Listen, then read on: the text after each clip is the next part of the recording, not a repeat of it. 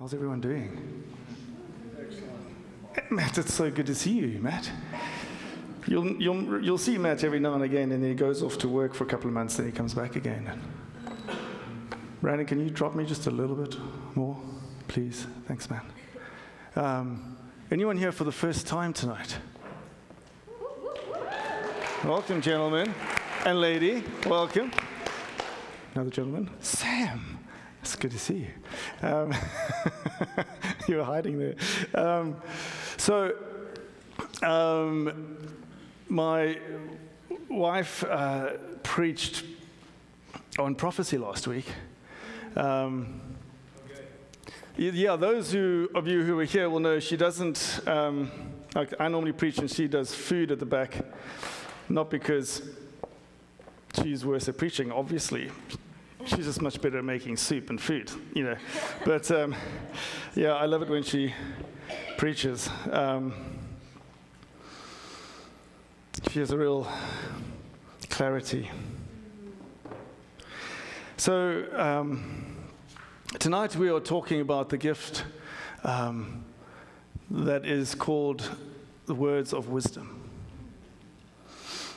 And it's one of those gifts, just like when I preached on discernment, we are blessed by one phrase in Scripture, and then zero expansion by Paul, you know, and what he actually means by that. So this is one of those moments where, you know, we have to press into Scripture and we have to press into the Spirit. And we remember Jesus' words to us that the Spirit will lead us into all truth. And so we rely on him to educate us about his ways. But of course, we're going to look at Scripture. In 1 Corinthians 12, this is the mention that Paul makes of it. There are diversities of gifts, but the same Spirit. There are differences of ministries, but the same Lord. And there are diversities of activities, but it is the same God who works all in all. But the manifestation of the Spirit is given to each one for the profit of all. For to one is given the word of wisdom through the Spirit. And then he goes on. So like with all the gifts, just to emphasize that, these gifts are for everyone. They're for the profit of all. They're for the building up of the body. The only gift which Paul qualifies in any way, as we've talked about already, is tongues, which he talks about our personal edification. The rest are all for the body. Right, all for the world around us, for expanding his kingdom. And as, you know, you think, well, I'm going to do a sermon on wisdom, the obvious thing to do is just, you know, preach on Proverbs, isn't it? You know, wisdom is littered. It's about wisdom. Some of the words that we all know well, I'll just read a few of these to you from Proverbs 2. My son, if you receive my words and treasure my commands within you, so that you incline your ear to wisdom and apply your heart to understanding. Yes, if you cry out for discernment and lift up your voice for understanding. If you seek her as silver and search for her as for hidden treasures, then you will understand the fear of the Lord and find the knowledge of God. He reflects the psalmist who said, the fear of the Lord is the beginning of wisdom. For the Lord gives wisdom. From his mouth come knowledge and understanding. He stores up sound wisdom for the upright. He is a shield to those who walk uprightly. Get wisdom, he says in Proverbs 3. Get understanding. So yeah, King Solomon is really clear about this. Wisdom is good. Understanding is good. They're from the Lord. And, you know, I thought about going through Proverbs and looking at how he talks about wisdom. And I just really felt God telling me not to do that. Okay? So that's all. I'm just going to read those verses. Please read through Proverbs. One of the wisest men I know has spent years just reading Proverbs over and over and over and over and over and over and over again. He just dwells in it. It is a really powerful book. But I think part of the reason why the Lord was telling me not to do that is linked to the scripture which I want to focus on in Corinthians. And if I can make sense of this. We look at Solomon. He is this man that is so incredibly blessed. He is given wisdom. He asked for it and he is given it. And it blesses him and it blesses his kingdom. But he's obviously also a man who fails. And he's a man that is blessed with this gift, but he's a man who's in the old covenant. He's a man who's not able to be filled with the Spirit. So he has this gift of God, this gift of wisdom, but he is not a man who is filled with the Spirit in the way that we are today. He just doesn't have that right. He didn't have that access. And so I really felt the Lord saying, we need to focus on this New Testament. We need to focus on Paul's words in Corinthians. And it's also part of the reason is it's easy for us to, when we think of wisdom, and this is sometimes true, okay, but we can be tempted to think of equating wisdom with intelligence or wisdom with experience, okay, and those things matter. Intelligence matters. Some of the wisest men I know are also incredibly intelligent, okay, they're not exclusive. But wisdom doesn't come from PhDs. Wisdom doesn't come from 60 years of being alive. Okay, it gives you something if you will learn the lessons of life and you'll walk with God. Obviously, years count, but it's not automatic. And the way that the kingdom works is so unlike the way the world works in many respects. And I'll talk about that in a little moment. Before I get to Corinthians, I just want to remind us the words from Romans 11 and 12. I've cut through the middle here, so it's the end of 11 and then into chapter 12. And Paul writes, "Oh, the depth of the riches, both of the wisdom and knowledge of God. How unsearchable are his judgments, and his ways past finding out. I beseech you, therefore, brethren, by the mercies of God, that you present your bodies a living sacrifice, holy, acceptable to God, which is your reasonable service. And do not be conformed to this world, but be transformed by the renewing of your mind, that you may prove what is that good and acceptable and perfect will of God." Now, I just sense the Lord saying before we start talking about wisdom and how to access wisdom, that we have to remember that the basis for all of these gifts that we are talking about, and I actually think especially with wisdom, is surrender. I mean, when Paul's writing here about our minds being renewed, we can get into this sort of Christian striving thing, present yourself and wholly acceptable to God. Somehow we interpret that maybe as works that we have to do. We have to get everything right. And we forget, Jesus is the one who makes us right. Jesus is our righteousness. What he requires of us is that we will present ourselves as living sacrifices, the ultimate surrender. And it's on that basis that God can build wisdom. And so it doesn't matter if you're 17 or 27 or 67, if your heart is not surrendered, wisdom is always going to be capped in your life. Because God is looking for surrendered people that he can reveal what his good and acceptable and perfect will is. Okay, because that's actually what wisdom is. That's what the gift of wisdom is, as we'll see. It's expressing the will of God in a whole range of situations. Okay. So let's read 1 Corinthians. I'm going to read some of this from chapter 1 and chapter 2. I'm going to read a little bit from the end of chapter 2. Gosh, you can just keep going. Okay. This is such good scripture. But I'm going to read from chapter 1, verse 20 through to 2:5 at the moment. "Where is the wise? Where is the scribe? Where is the disputer of this age? Has not God made foolish the wisdom of this world?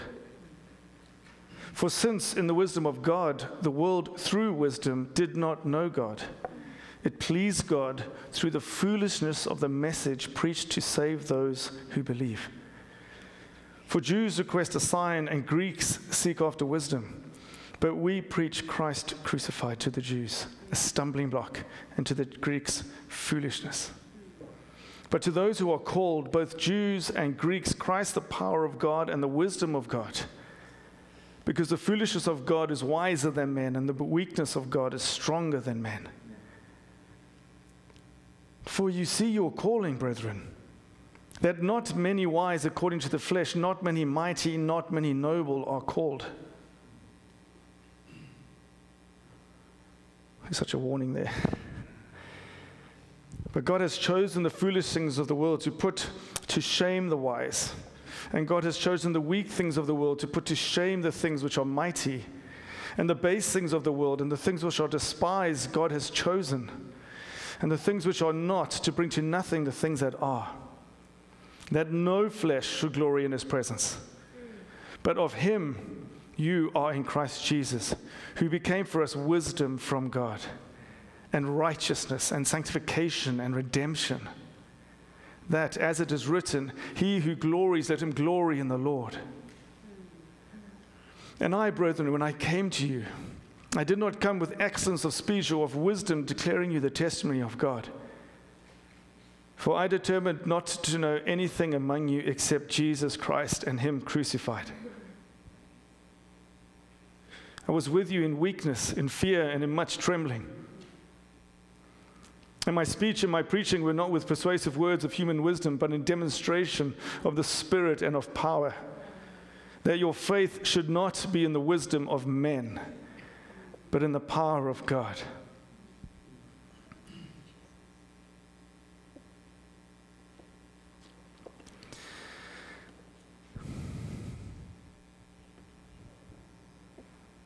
I wonder, as we think about Paul speaking, not wanting to know anything except Jesus and him crucified, to what extent he was encountering Jesus in that time. This weakness and this fear and this trembling that he talks about. Sounds like someone encountering God. So as we look at those verses, there's a couple of things there that we see happening.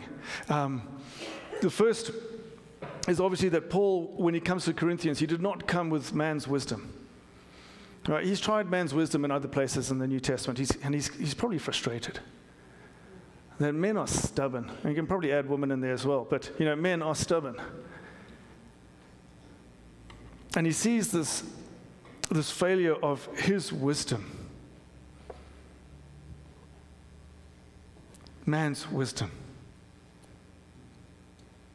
And we see here that the wise of the world reject Jesus. We see that with the Pharisees. We see that with the Greeks. That the wise of the world reject Jesus. But Paul writes here that God has called the weak and the foolish and has raised them up in Jesus. And there's this warning that he places here where it's explicit that even those of us who actually press into the things of the world, those who seek nobility or those who seek wealth and those who seek worldly wisdom are actually going to move away from Jesus. Not many are called. That's a hard road to walk and still find your way to Christ. And the second thing we see here is that Paul obviously does not rely just on his words. He relies on the power of God. And we see this power of God reflected in Jesus. We see this power of God reflected in the early church. We see it in Paul's ministry. How many churches have we been to, have we grown up in,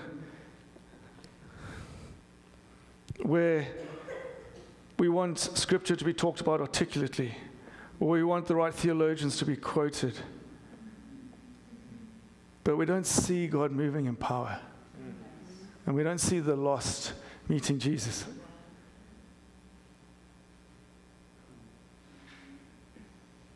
And I have learned so much from men of great wisdom who are theologians, and I love them and I respect them.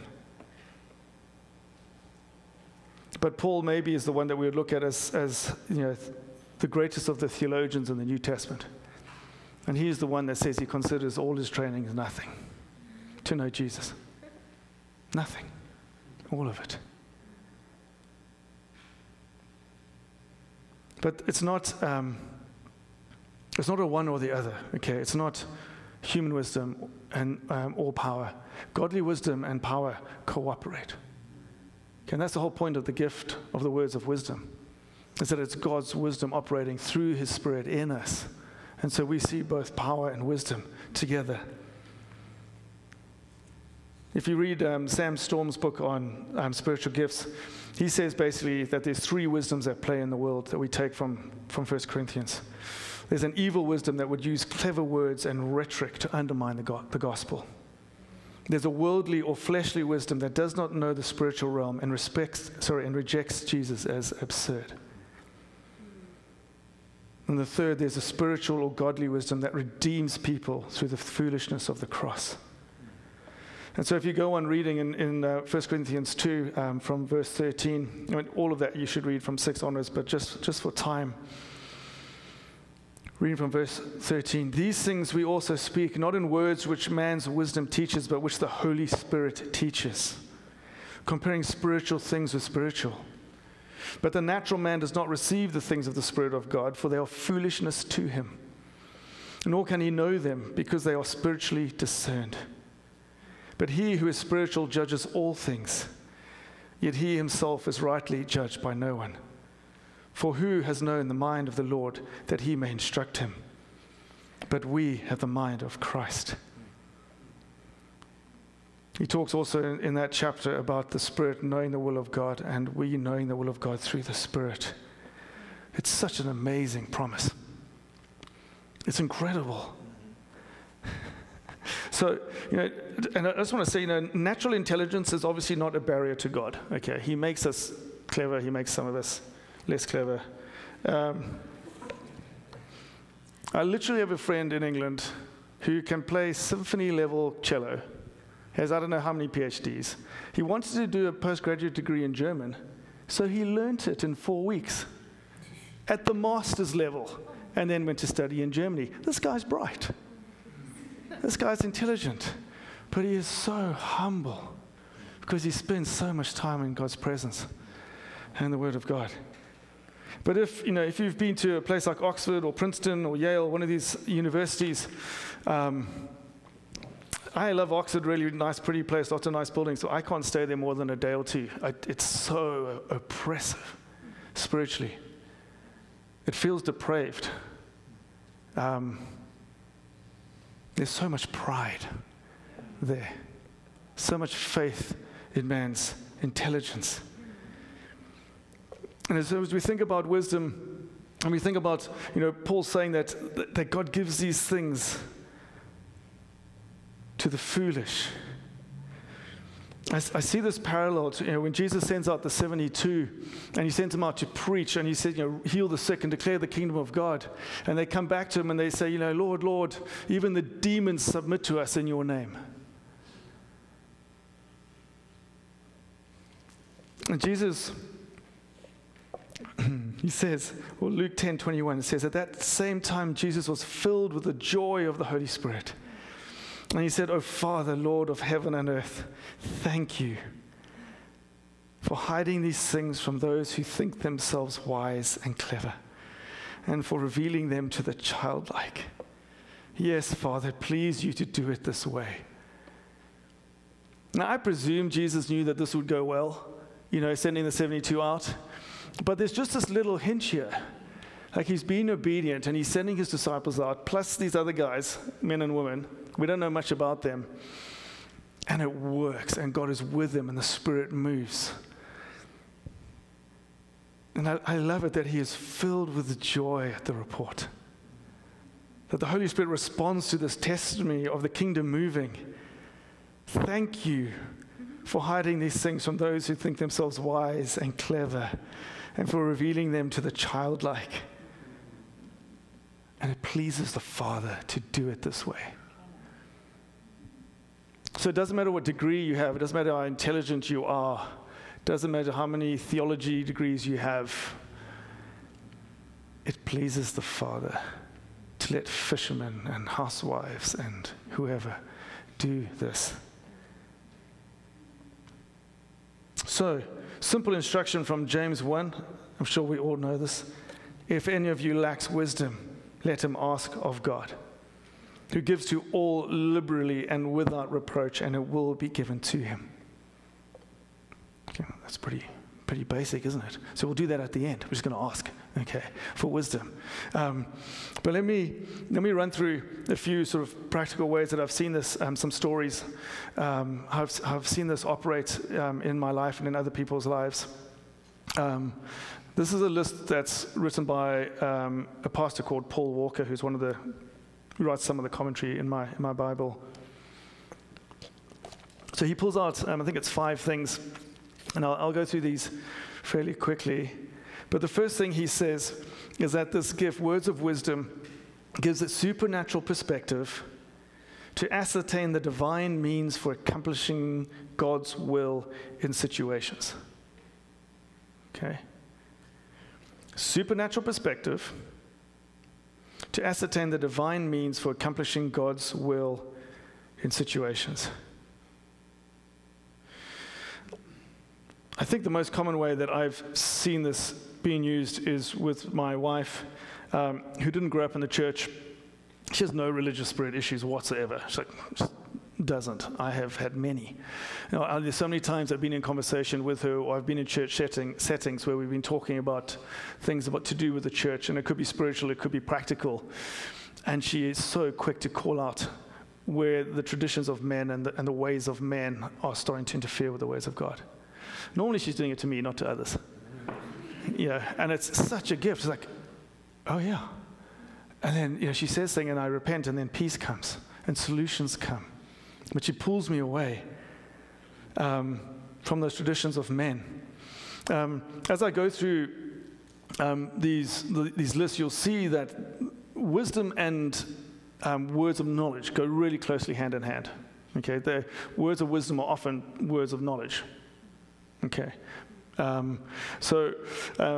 few weeks ago, I mentioned my friend Andrew, who does a lot of street preaching in London. I told you the story about where he rebuked a spirit. The other story, he was on the street ministering, and there was this kid who, again, he was just not getting any traction with. And this would often happen. You have 5 or 6 guys who'd be listening, and there'd be one on the side kind of agitating. And so, you just said, Lord, what's going on? And this is, what is your vision, Lord, of what to do? What is your mission? What is your purpose here? And he believed God's purpose was to meet this kid and bring healing. And as he prayed this, he had a picture in his mind of this kid when he was about 6 years old, standing at his front door with a suitcase next to the front door.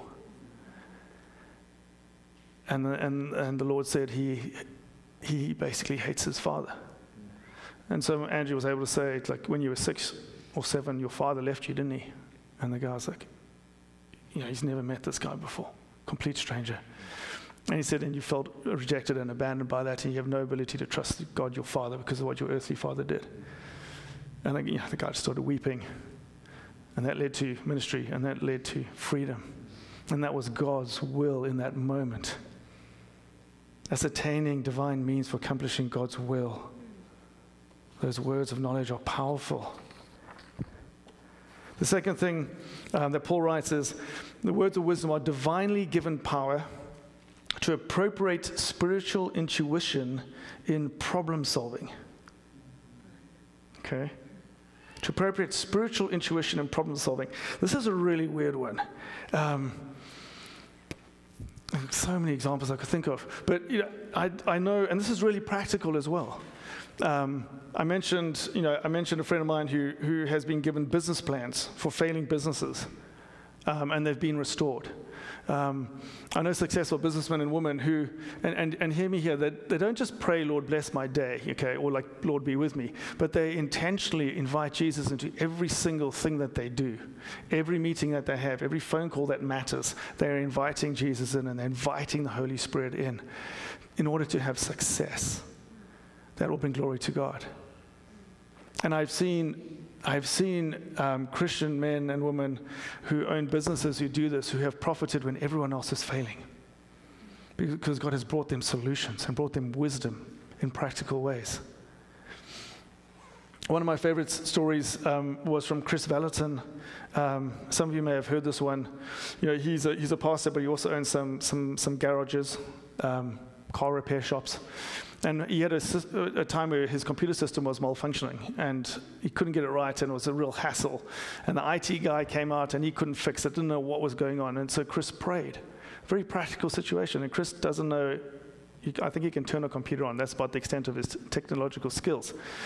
And God basically gave him a long code. He just saw this picture of this long code. So he said to the IT guy, will you write this code in? And the guy was like, okay, well, that's the command thing. And he's like, I don't know what that does, but he opened up and wrote it in, and it took him into the back room of this program, which he, as the guy who was fixing the program, had no idea even existed. And then he managed to fix the problem. And it's just like, well, it's a computer issue. Just get a new computer or buy new software. But Chris was like, Lord, this is a hassle. It's costing me money. Can we fix it? And God gives him a code. Wow. For the cybersecurity people in the room, that could be useful. Okay, I'm just saying.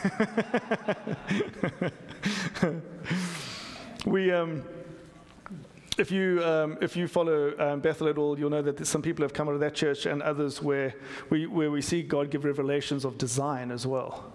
Some of you, I don't know, Tyler, do you know what that guitar is called where the hole is in the wrong place? Yeah, so you know the hole is normally behind the strings? Well, this Christian guy had a dream where he saw a guitar where that was in the wrong place. And of course, you could have that dream and you could wake up the next day and say, oh, that was weird. But no, he went and had the guitar made because he believed the dream was from God. And it turned out that this guitar was able to produce incredible sound, particularly for recording. And it's now sold a lot, and he's made a lot of money, and he supports worship leaders with the money that he's made from the guitar. The most advanced bow systems for hunting was designed by a Christian who was given a design for a way of constructing a bow which was not supposed to be able to work. Like when he took it to someone to have it made, they said, this is impossible. It will not work. You cannot design a bow like this. And he said, try it. And it worked. God giving very practical intuition. The third thing that Paul talks about is a sense of divine direction. And so, he talks about Paul and the Macedonians, which we know. He also talks about Philip in Acts 8. And some of this is really direct revelation, some of it isn't. So in Acts 8, I'll just read some of the verses here. Now an angel of the Lord spoke to Philip, saying, arise and go towards the south along the road, which goes down from Jerusalem to Gaza. Okay, so you maybe don't need the gift of wisdom to know when an angel appears, you should be obedient. Okay, so we'll leave that one at the angel's feet. But it says, so he arose and went, and behold, a man of Ethiopia, a eunuch of great authority under Candace, the queen of the Ethiopians, who had charge of all her treasury, and had come to Jerusalem to worship, was returning. And sitting in his chariot, he was reading Isaiah the prophet. Then the Spirit said to Philip, go near and overtake the chariot. And we know that he then does that. He's obedient. He meets this eunuch. They have this amazing conversation, and the man meets God.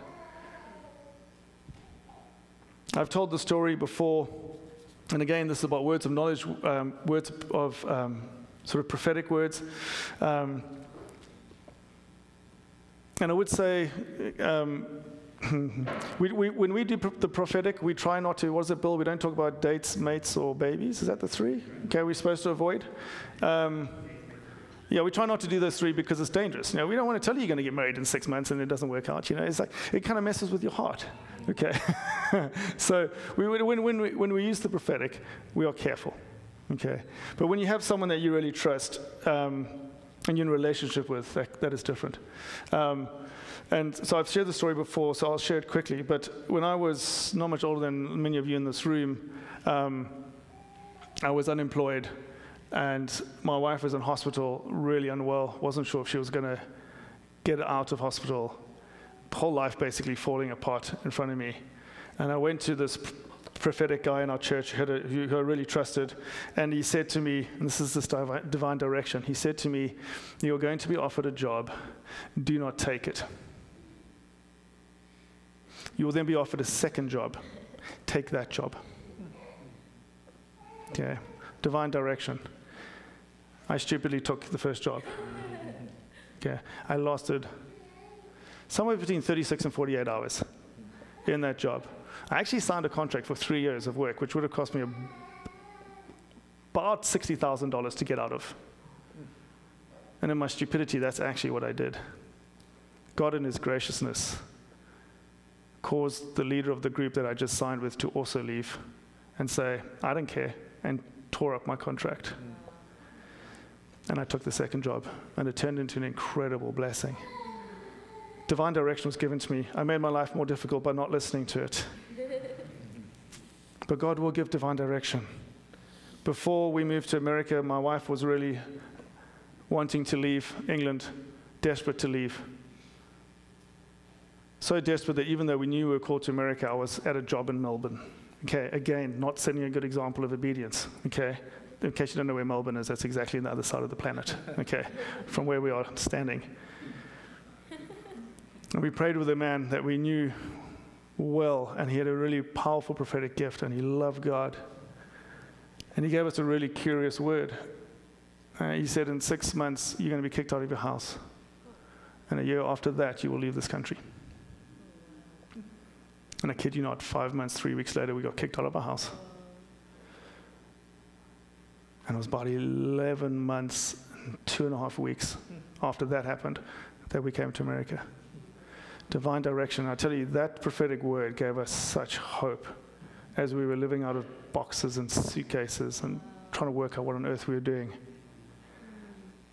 Words of wisdom through direction. The fourth thing that Paul talks about is being led by the Spirit to act appropriately in a given set of circumstances.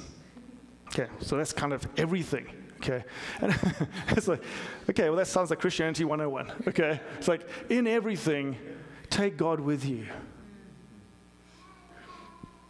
But there's something that's deep and profound here, okay, which is, will you be obedient to the Spirit? Will you follow His wisdom when it doesn't make sense? Okay, and that's where it gets different. Will you be led by the Spirit to act appropriately? And that appropriately is not what the Taylor LTC says, or what the US Constitution says, is what the Spirit of God says and what Scripture says. So, we have friends who lead the biggest church in England with a staff of hundreds of people. They spend a huge amount of money every month just trying to pay their staff. They do incredible work for the kingdom of God. And it is not uncommon for God to say to them, clear your bank accounts. Empty them. And then you will be faithful to me next year when I tell you what I want you to do. And they do it. And it's amazing to me. When my wife worked at a prayer meeting, and the pastor said, we literally have no money to pay you, we need to pray. And they prayed, all of the staff together, they prayed. By the time they'd finished their prayer meeting, someone from Texas had just given $200,000 to the church, which paid for them. They are willing to be faithful to the Word of God when it doesn't make sense in worldly terms. And there are times where God will call us to do that. We need to be really careful not to have the spirit of stupid, okay? We need to have the Spirit of God, okay, that we've been obedient to Him and we move in that confidence. But it will sometimes feel risky. Have wisdom.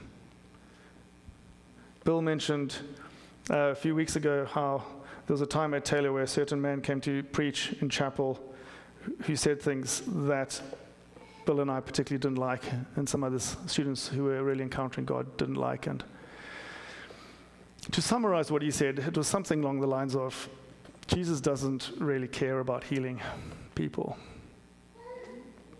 And that just seemed to me to be wrong. And I was not tenured,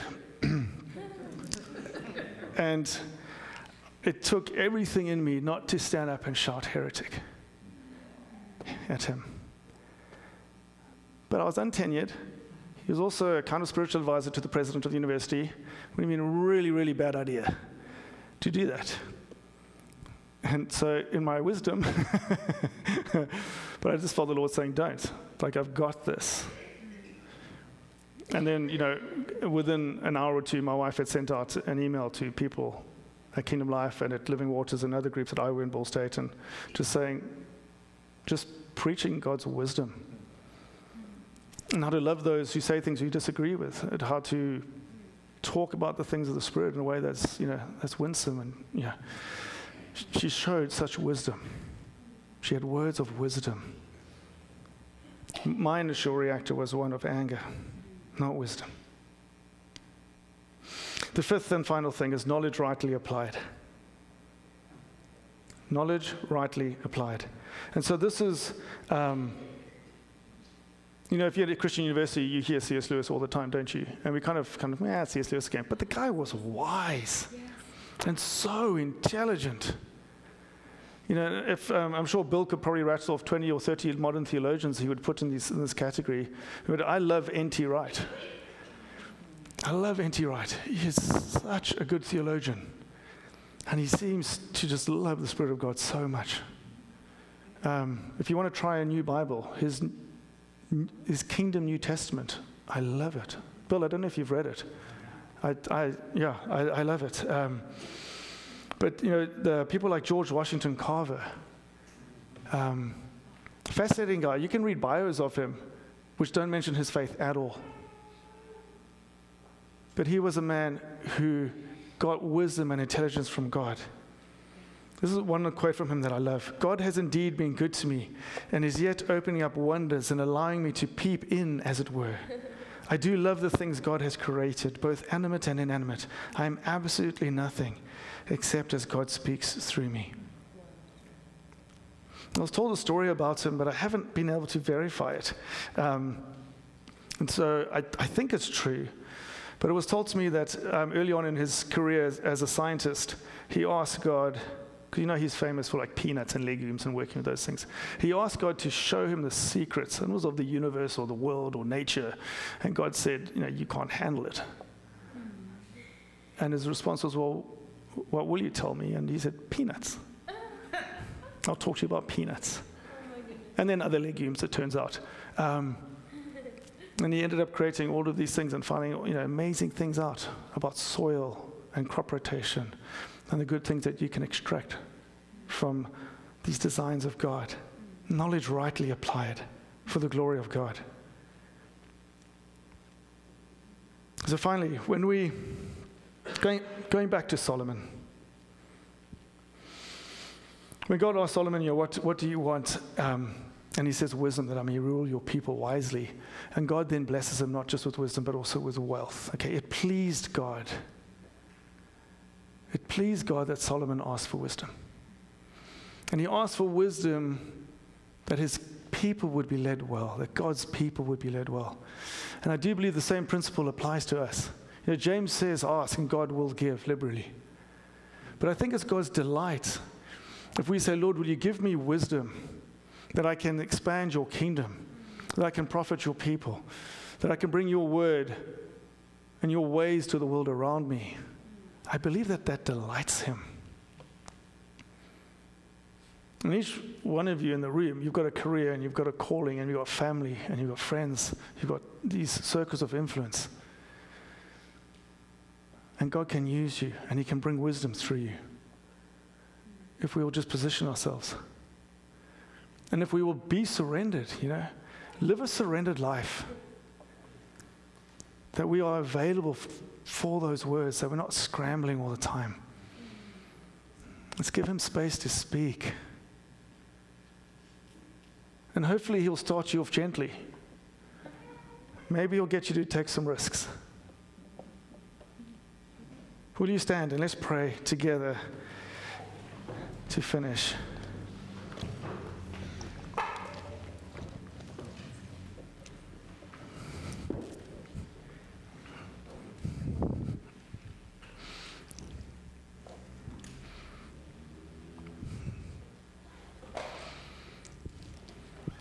Lord Jesus, we just remember your joy when you saw the will of the Father playing out in the disciples, in the men and women that followed you, Lord. You saw the Spirit of God move and bring your kingdom. And it brought you delight, Lord, that the Father was using the little ones. Not the learned, not the noble, not the wealthy, but the little ones.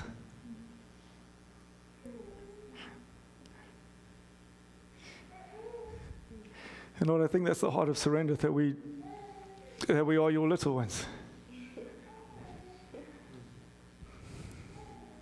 And we thank you, Lord. I thank you for the intelligence in this room and the education in this room and all the opportunities that you've given us.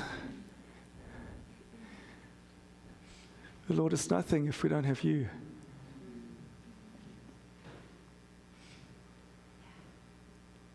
So we surrender, Lord.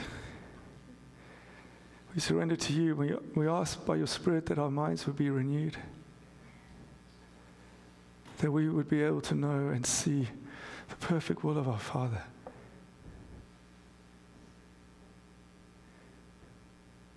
So, Lord, we ask you for wisdom. We ask you for wisdom, that we, Lord, would be effective ambassadors of your kingdom. Lord, whether we are dealing in the natural, whether we are dealing in the spiritual, that we would be able to bring your wisdom to those around us. Well, I know we've got a lot of social workers and teachers in the room, Lord. I pray for them that they would see your solutions. They can't always bring scripture, they can't always preach in their work, Lord, but they can bring your ways.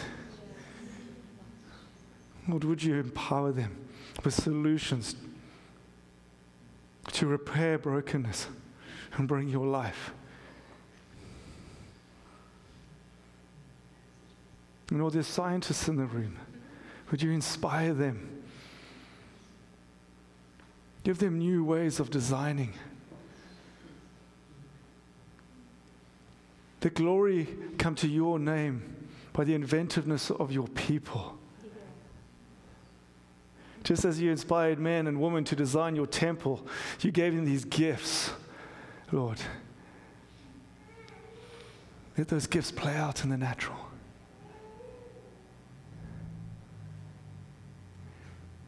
Lord, we claim your word that says that you will give wisdom liberally to those who ask.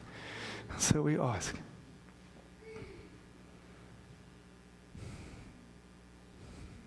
And we ask this, Jesus, in your name, and we ask that we would bring glory to you.